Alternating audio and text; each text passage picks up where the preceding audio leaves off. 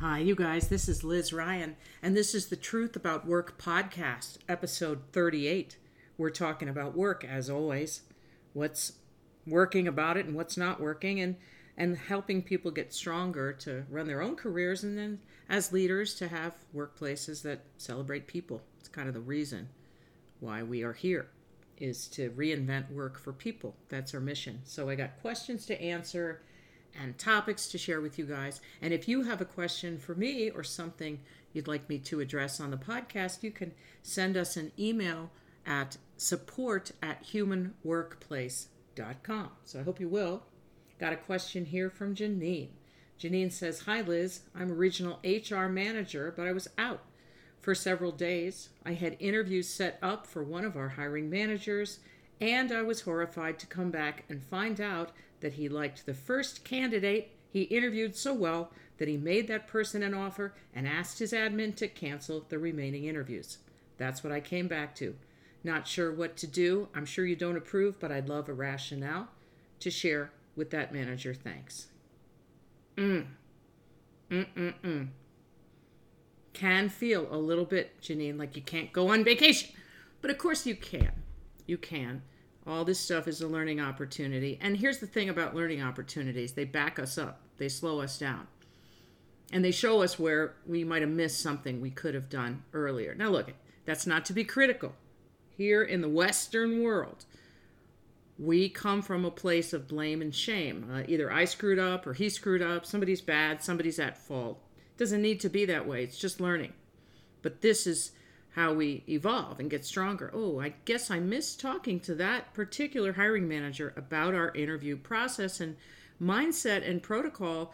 So here's what it is. Obviously, when you set up interviews with multiple candidates, you may interview 3 or 4 candidates, and the 5th one, it just may be very hard to schedule, and it's not scheduled, and you're not finding a good time, and the hiring manager is absolutely certain that they can choose from the candidates they've already met, and it really doesn't make a lot of sense to keep pursuing this final candidate. It happens. It's life. There's no obligation once having reached out to someone to say, therefore, we have to interview them. But if you've set up an interview, you have to interview them. And so it's patience, right? The hiring manager loved that first candidate. Oh, I want to hire this person. I'm so glad. I'm thrilled. I'm delighted that you're so bullish on the first candidate you met. That's a really good harbinger for this search, and I'm glad that you feel so positive. And we will continue the interviewing process to meet all the people that we invited here. That's our company brand, which you, my darling, do not control. So you wouldn't say it in such a snippy way as I just did. You wouldn't say it like it's not up to you, but you have to get to a place as an ally and as a resource to them, as an internal consultant to them, your hiring managers, that they would never dream of canceling an interview or multiple interviews because they liked another candidate. What message does that send, obviously? I realize I'm preaching to the choir here, Janine. You are the leader of the soprano section, I'm sure. But the rationale is that we interview people when we are ready to invest the time and our company's brand in having that experience that they experience as well as we do. So they come in here or come in virtually through Zoom or something, and they experience, a little slice of our company. And that's a very, very important interaction because they have friends and their own experience is important to us. We thought they were somebody we'd like to know, and we don't get to back out of that. We don't get to renege. Oh, sorry, we canceled the interview because... Now, here's when you can cancel an interview, okay? You can obviously cancel an interview if the hiring manager is ill, they're not able to meet you, then you reschedule. You can cancel the interview cold if the company's going out of business. Oh, we're going out of business. We hate to waste your time with this interview. We're being sold. We hate to waste your time. Right? If the position is pulled, if it's canceled, we're not going to hire, that's alarming, right? And you're going to be in the middle of that, Janine, as the head of HR. Why did the position get pulled? How did it get approval and then lost approval? What's going on in the company? That's obviously a bigger issue than just one interview, but that would be a reason as well to cancel an interview. We hate to waste your time. We're very embarrassed and sorry, but we're not going forward with the position. And it's not clerical. It's not administrative, just to inform you. That's a big thing. Everything with people is a big thing. That was my learning, the thump to the side of the head when I became An HR person in my company, HR manager in 1984, like, wow, these topics are really weighty. They're weighty. WEIGHTY. I'm 24. I don't know anything about this stuff. And people are coming into my office and calling me and emailing me from other places with stuff that is real. And these are significant issues. And the only reason we don't treat them as significant business issues is because they typically occur and impact one person. So we say, oh, that's just one person. Yeah, but if we screw over one person, we're screwing over everybody by extension, right? Does that make sense? HR is carrying out these transactions, if you will, approving or not approving things, being sympathetic or not being sympathetic when something goes wrong, taking steps to correct what might be broken in a relationship or in a process in the organization, or not taking steps, steamrolling over people or not steamrolling over people. And so every one of those little interactions is very important. And candidates are very, very important too. And I would have a very I would have a weighty conversation with that manager and say, wow, I went on vacation and I was really shocked to come back and find this had happened. Let's talk about it. You know, many HR folks are not completely in their power in their job. They don't feel like they can be. So there's also probably a conversation with your manager. It sounds like you're a regional chief, so there's somebody in a different location that you talk to. Not to say, you have to help me enforce this policy, but just to say, I want to make sure my worldview squares up with yours, because this is something that I intend to really manifest in this location, in my region. Right? Not as a power thing. This is the rule, but just that I'm sure all you managers agree with me. We don't set up people for interviews just to say, oh, I like this other guy. I don't really have time. He's good enough, he or she, and we'll just hire them and cancel you. No, you committed to interview the person. Come on, you're going to see them. I've been in that situation, Janine, and I've had that manager say, well, it's a waste of the candidate's time. I'm not open to them. Well, then we need to talk about that. Right? I gathered a little bit of data. I don't want any more data. La, la, la, la, la. I got my fingers in my ears. I can't hear you. I don't want to hear from these other candidates.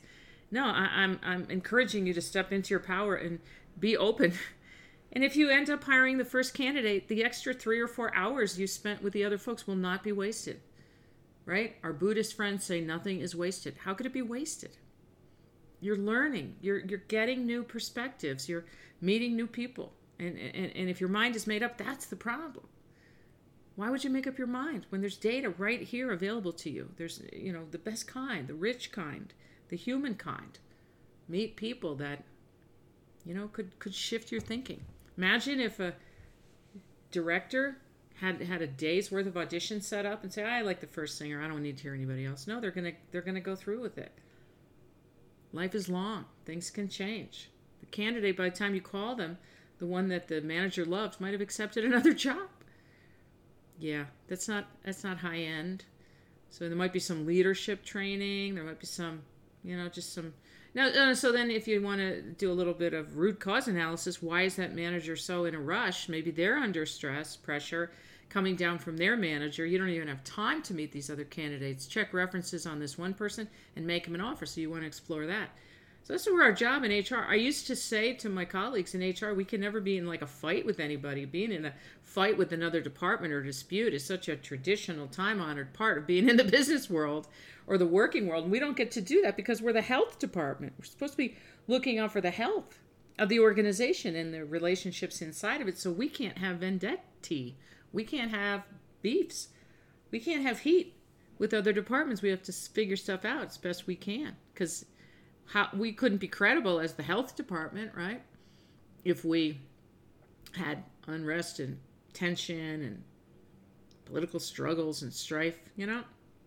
But yeah, 100% agree with you there, Janine. You can't blow off a candidate with an interview schedule. They might have shown you a completely different way to approach the job.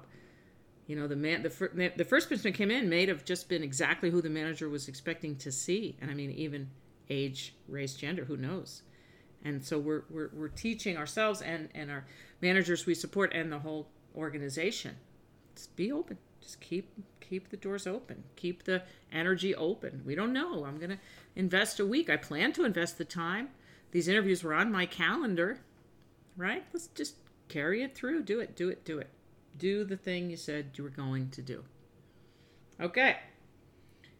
All right. Here is an email from Gordon. Hi, Liz. Love your stuff. I made a mistake. My manager asked me about my career plans for 2021 and beyond, and I told him I expect to start my own business in late 2021. Foolish of me to think that would be cool with my manager. He acted like it was no big deal, and he's treated me differently ever since. Can this be saved? Gordon, it's learning. It's always learning, right? People want to be elevated. They want to, but your manager sees you in a box, and the box is you working for them. Sometimes people can get out of the box, especially when they're lifted up by things that happen to them outside of work. Notice if your boss, is lifted up emotionally, their kid gets into a college they want to go to, or they have a grandbaby, or, something happens, they have a great health checkup, whatever. They might, they're in love, whatever. They'll say, that's great, Gordon, I'm 100% behind you. But they will still come crashing down to earth at some later point. And when you tell your manager, my plan is to leave the company and start my own business in 2021, it throws them into uncertainty where everybody hates to be. Uncertainty brings fear. What am I going to do without Gordon? And is he going to be job hunt? Is he going to be starting the business? Is he going to be doing it on company time? Fear, fear, fear. This shows up a lot at work when someone gets engaged. And it's typically, the person who's planning the wedding, right? So let's say somebody's got engaged and they're planning the wedding. There's always this weird energy that is, oh, let me see the dress. Let me see the hall. Let me see, the flowers you picked out. And also, are you spending all your time on the wedding instead of doing your job? That's one reason why people can often choose to be very guarded at work, talking about their personal lives. They don't want somebody doubting their commitment, which is really so messed up, and it's fear-based, but this is the hierarchical system we work in. There's no maximum, right? They can't get all of you. You're going to go home. You're going to have a personal life, I hope. So people worry, are they getting all they're paying for? It's a real sickness. It's a real problem in the working world, that fear of getting ripped off by your employees, spending time on other things. So, of course, your manager in their fearful moments, maybe 3 a.m, is going to be worrying. Is Gordon already planning the new business, his consulting business? Is he going to steal our secrets? Is he going to take our customers? It's just, I hate to say, I don't hate to say, we know enough about fear and trust and how it is baked into our system of work, the hierarchical, bureaucratic system of work, that you can't tell your boss about your career plans basically ever. The only exception might be if they themselves had ambitious career plans and you're co-conspirators in that, but even that is faulty. If somebody said to them, we have to do layoffs, they'd say, oh, lay off Gordon, he's planning to leave next year anyway. Right? It's not a good idea. And I'll tell you something else about that, because we talk incessantly here on the podcast about fear and trust. That's your fear. I'm not getting down on you. We all feel fear all the time, but you acted out of your fear. Oh, it's easier when you have a secret to share it. We know that. It's easier to share the burden, and it is a burden, and that's why it's not fair to put that burden on other people. Yeah, I know. Don't tell the boss I'm job hunting. Well, then why'd you tell me? I don't want to be in that position. It's not right to put your coworkers in that situation when you're job hunting, and it's not right to tell your boss, oh, I'm planning to leave the company. If they couldn't march into the CEO's office and tell the CEO or HR or whoever, their boss, and have that person say, oh, good for Gordon, he's so rocking, I'm glad when he starts his business next year. You can't put your boss in an uncomfortable human situation, so you got to keep it to yourself. Remember Tim Robbins in the Shawshank Redemption when he chipped away at that little tunnel behind the wall. And we don't want the tension, so we spill the beans. Wow, I have this plan. And right there in the moment, your boss is going to say, oh, cool. And they're driving home and their mind is racing. Oh my gosh, how am I going to replace Gordon? If Gordon's leaving, why don't I just replace Gordon sooner? I'll get somebody else. I'll start training them. Fear is in the room. It's in the house. It's in the mix. Right? It doesn't make your manager a bad manager. It just makes them subject to fear like everybody else. You know what would make your manager less fearful in that situation? If they had an employment contract. Okay. Got another question. Oh, let's talk about unbrainwashing, because that's really why we're here, right? Just, thump to the side of the head. Why do we believe all this stuff? Because we were trained and told this is how the world works. And it's the only way the world could work, by the way. It's neat and proper. No, it's not. Unbrainwashing right now, funny. I just mentioned employment contracts. It's about job security. Here's what it is. People think job security, A, is the be-all and end-all in an organization, and B, that it has something to do with longevity or tenure. We can understand why people feel that way because for years it was that way. I'm old enough that when I was growing up, all the grown-ups I knew, if they had a job, they had had that job forever. It was just their job. There was a feeling for a little kid in that environment of permanence around grown-ups and their jobs. The guy who works at the grocery store is the grocery store guy, and the post person is the post mail person. And my dad had worked for the same company from before I was born, 9 years before I was born until I was 25. And even then, he only took early retirement because he wanted to do something else. Many of his colleagues continued working, well into their 60s for that same company, at which point it went the way companies are going now and just started massively shifting and selling off chunks and downsizing and all that kind of stuff, such that my dad luckily was out of there, but talked to many of his former colleagues who were called into a meeting in New York on the Avenue of the Americas and right in Midtown and told, you know what, we sold your division. You guys are all going to be laid off from here, but the new company is going to hire you. They are going to hire you. Yes, they are. And you have your same job, and the job is in Kansas City. It starts in 30 days. Not sure about the salary and benefits. You'll have to check with them. You have to get there. They're not paying reload. If you get your stuff to Kansas City, the job will be there in 30 days. So right from the get, and of course I was in HR by then, so my dad called me and said, listen to this. And I said, yeah, what is the statement there? Screw you. Anybody who takes that deal, they know a lot about that person. At this moment anyway, this person is that desperate for a job that they will move bag and baggage to Kansas City and take a job, just because I need this job and I'm going to stay here. Where is their loyalty? Where's their heart going to be? How focused can they possibly be? Who would even want, that energy in their company? People who just care about the money and nothing literally else. And his company had not been that way at all. Someplace I have a letter. I'll put it in maybe my next book. It's cosmic. I hope I still have it. It is cosmic.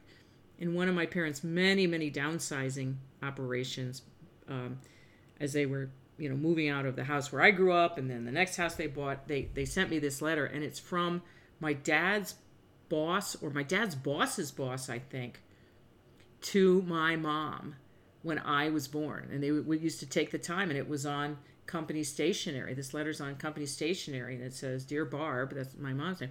Dear Barb, congratulations on the arrival of Elizabeth, number 6. Wow, you're really cranking them out, whatever.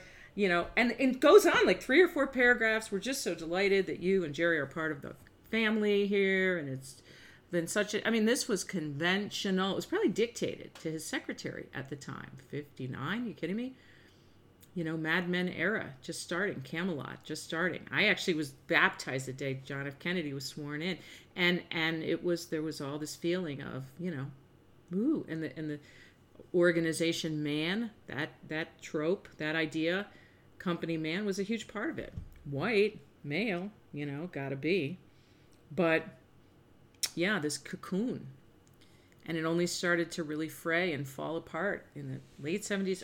Through the 80s, and then it's gone. But that's why people associate, I'll just be with this company forever and it'll be great. The problem is nowadays, the longer you stay in a place, if you yourself are not growing and evolving and becoming more marketable, the tide is pulling you out to sea. You're getting less marketable by being there, right? Time marches on.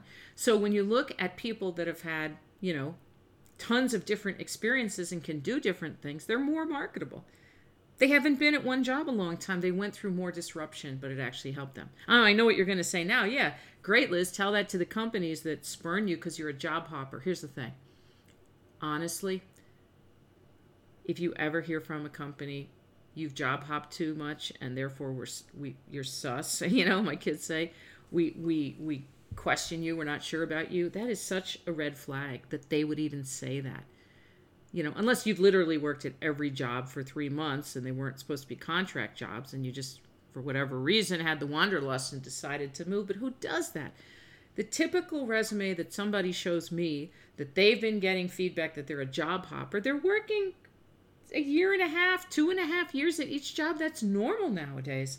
And in the hot and sexy fields where recruiters are always calling you to talk about new and higher paying opportunities, I'm talking about tech and fintech and finance in general, and there's a few others, they don't want you to be there very long because there's only so much gold to accumulate at that level of the video game, and then you got to move on to stay marketable and to get paid what you're worth and to stay alert and awake. So I don't want you to be brainwashed to think I'd better keep my job because I've had it a long time. That there's no logic in that.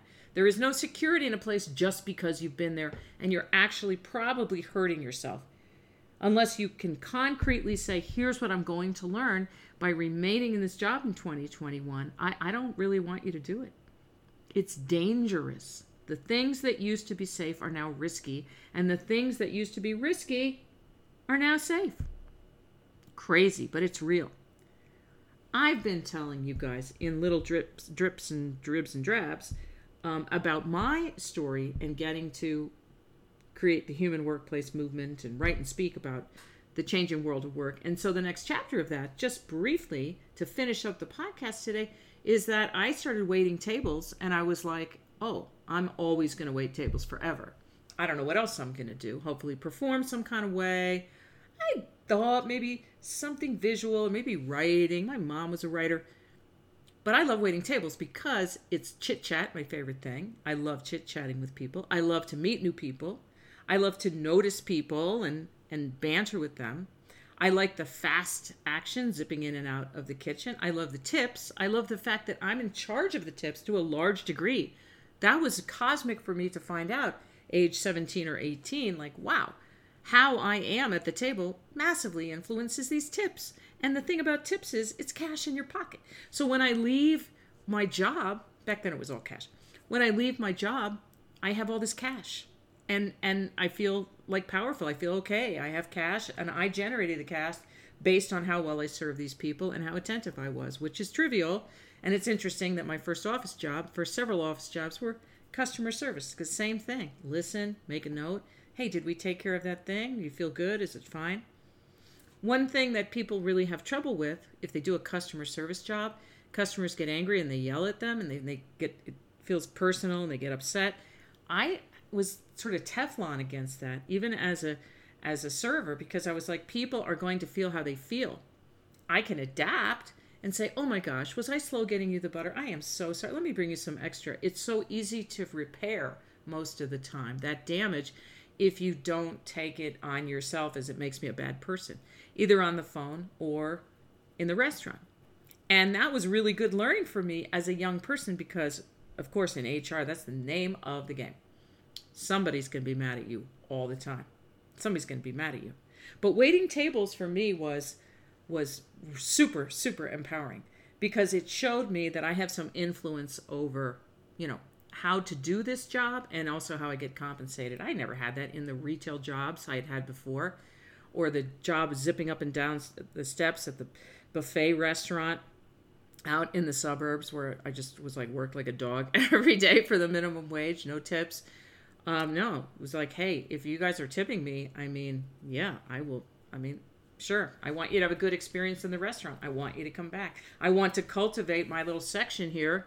So many booths, so many tables, and I want to run it like a profit center. And there are restaurants now that hire people, on that basis, and they tell them, this is your section. It's a little profit center, right? The delta over what the dollar amount of the check is, that's for you. That's your tip, and you have a lot of influence on that. I'm all about that. So yeah, we'll talk more about this process, the learning about our agency, learning about our power at work, in the next episode 39.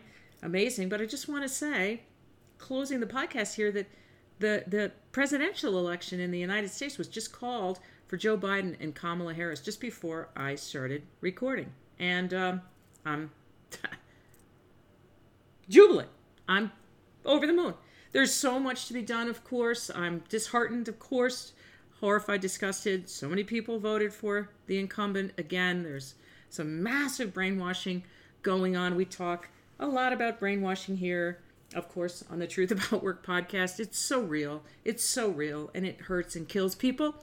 And it's at work in our country in a big, big, big way, but there's also a lot of people who are shaking that brainwashing off or really never fell victim to it, at least in the political sphere, and so many people oriented in the right direction that want to do the right thing, stop separating families at the border and bring in health care for everybody and solve and get a handle on this coronavirus and run the country like a modern industrialized nation, post-industrialized nation, take care of everybody and stop police brutality and re-engineer policing and incarceration in our country and fix social problems that have been unaddressed for decades, and the Electoral College, and we could go on and on.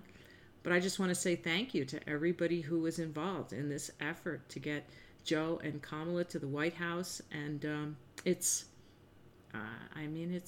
earth-shaking. It's truly a magnificent, magnificent thing, and I am kind of on cloud 9 about it. I hope you are too.